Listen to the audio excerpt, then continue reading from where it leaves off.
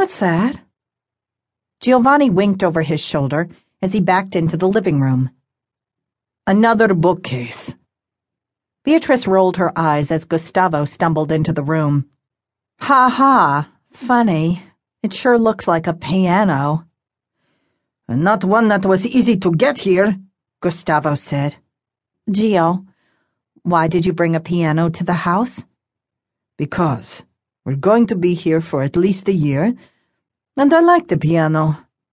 She shrugged and turned back to the fire and her book.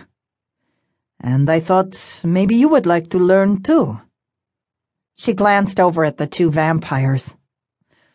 I'm not very musical. I know, Gustavo said. I've heard you hum. Hey! She tossed a pillow at him, but he only laughed as he and Giovanni maneuvered the piano into a corner of the living room near the bookcases. It was a small, upright, shiny black and blended nicely with the dark wood and wrought iron, which decorated their mountain home.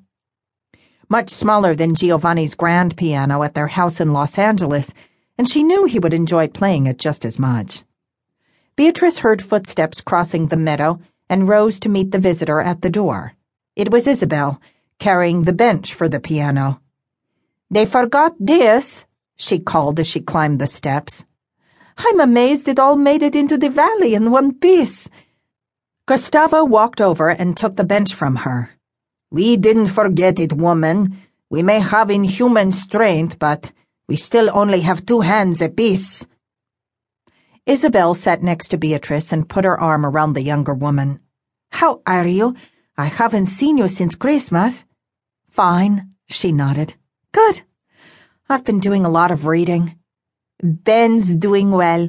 He and Father are thick as thieves."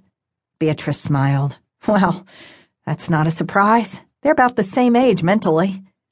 Isabel's laugh peeled out, and Beatrice saw Gustavo look up, watching his wife with a small smile as he helped Giovanni. "You're right, you know. You missed the wrestling match. I don't think there are words to describe that scene."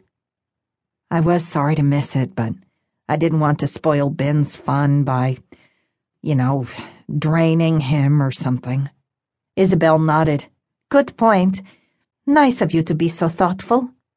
"I try." Isabel raised a knowing eyebrow. "Really?" Beatrice took a deep breath and swallowed the lump that had risen in her throat. "I'm trying." Isabel leaned over and squeezed her shoulders in a quick hug before she rose from the couch. "I'll see you later. If you want a break from this one," she pointed at Giovanni, "just use the radio." "Thanks." Giovanni scowled at Isabel. "Why would she want a break from me?" Beatrice snickered as Isabel gave him a dry look, then pulled Gustavo out the door, muttering under her breath about stubborn donkey men. Giovanni sat next to her on the couch, tossing more flames toward the dwindling fire, even though it was summer. He frowned and looked into the bright flames which lit the dim cabin. "So, you really don't have any interest in learning the piano?" Beatrice leaned into his shoulder and shrugged. "Like I said, I'm not musical."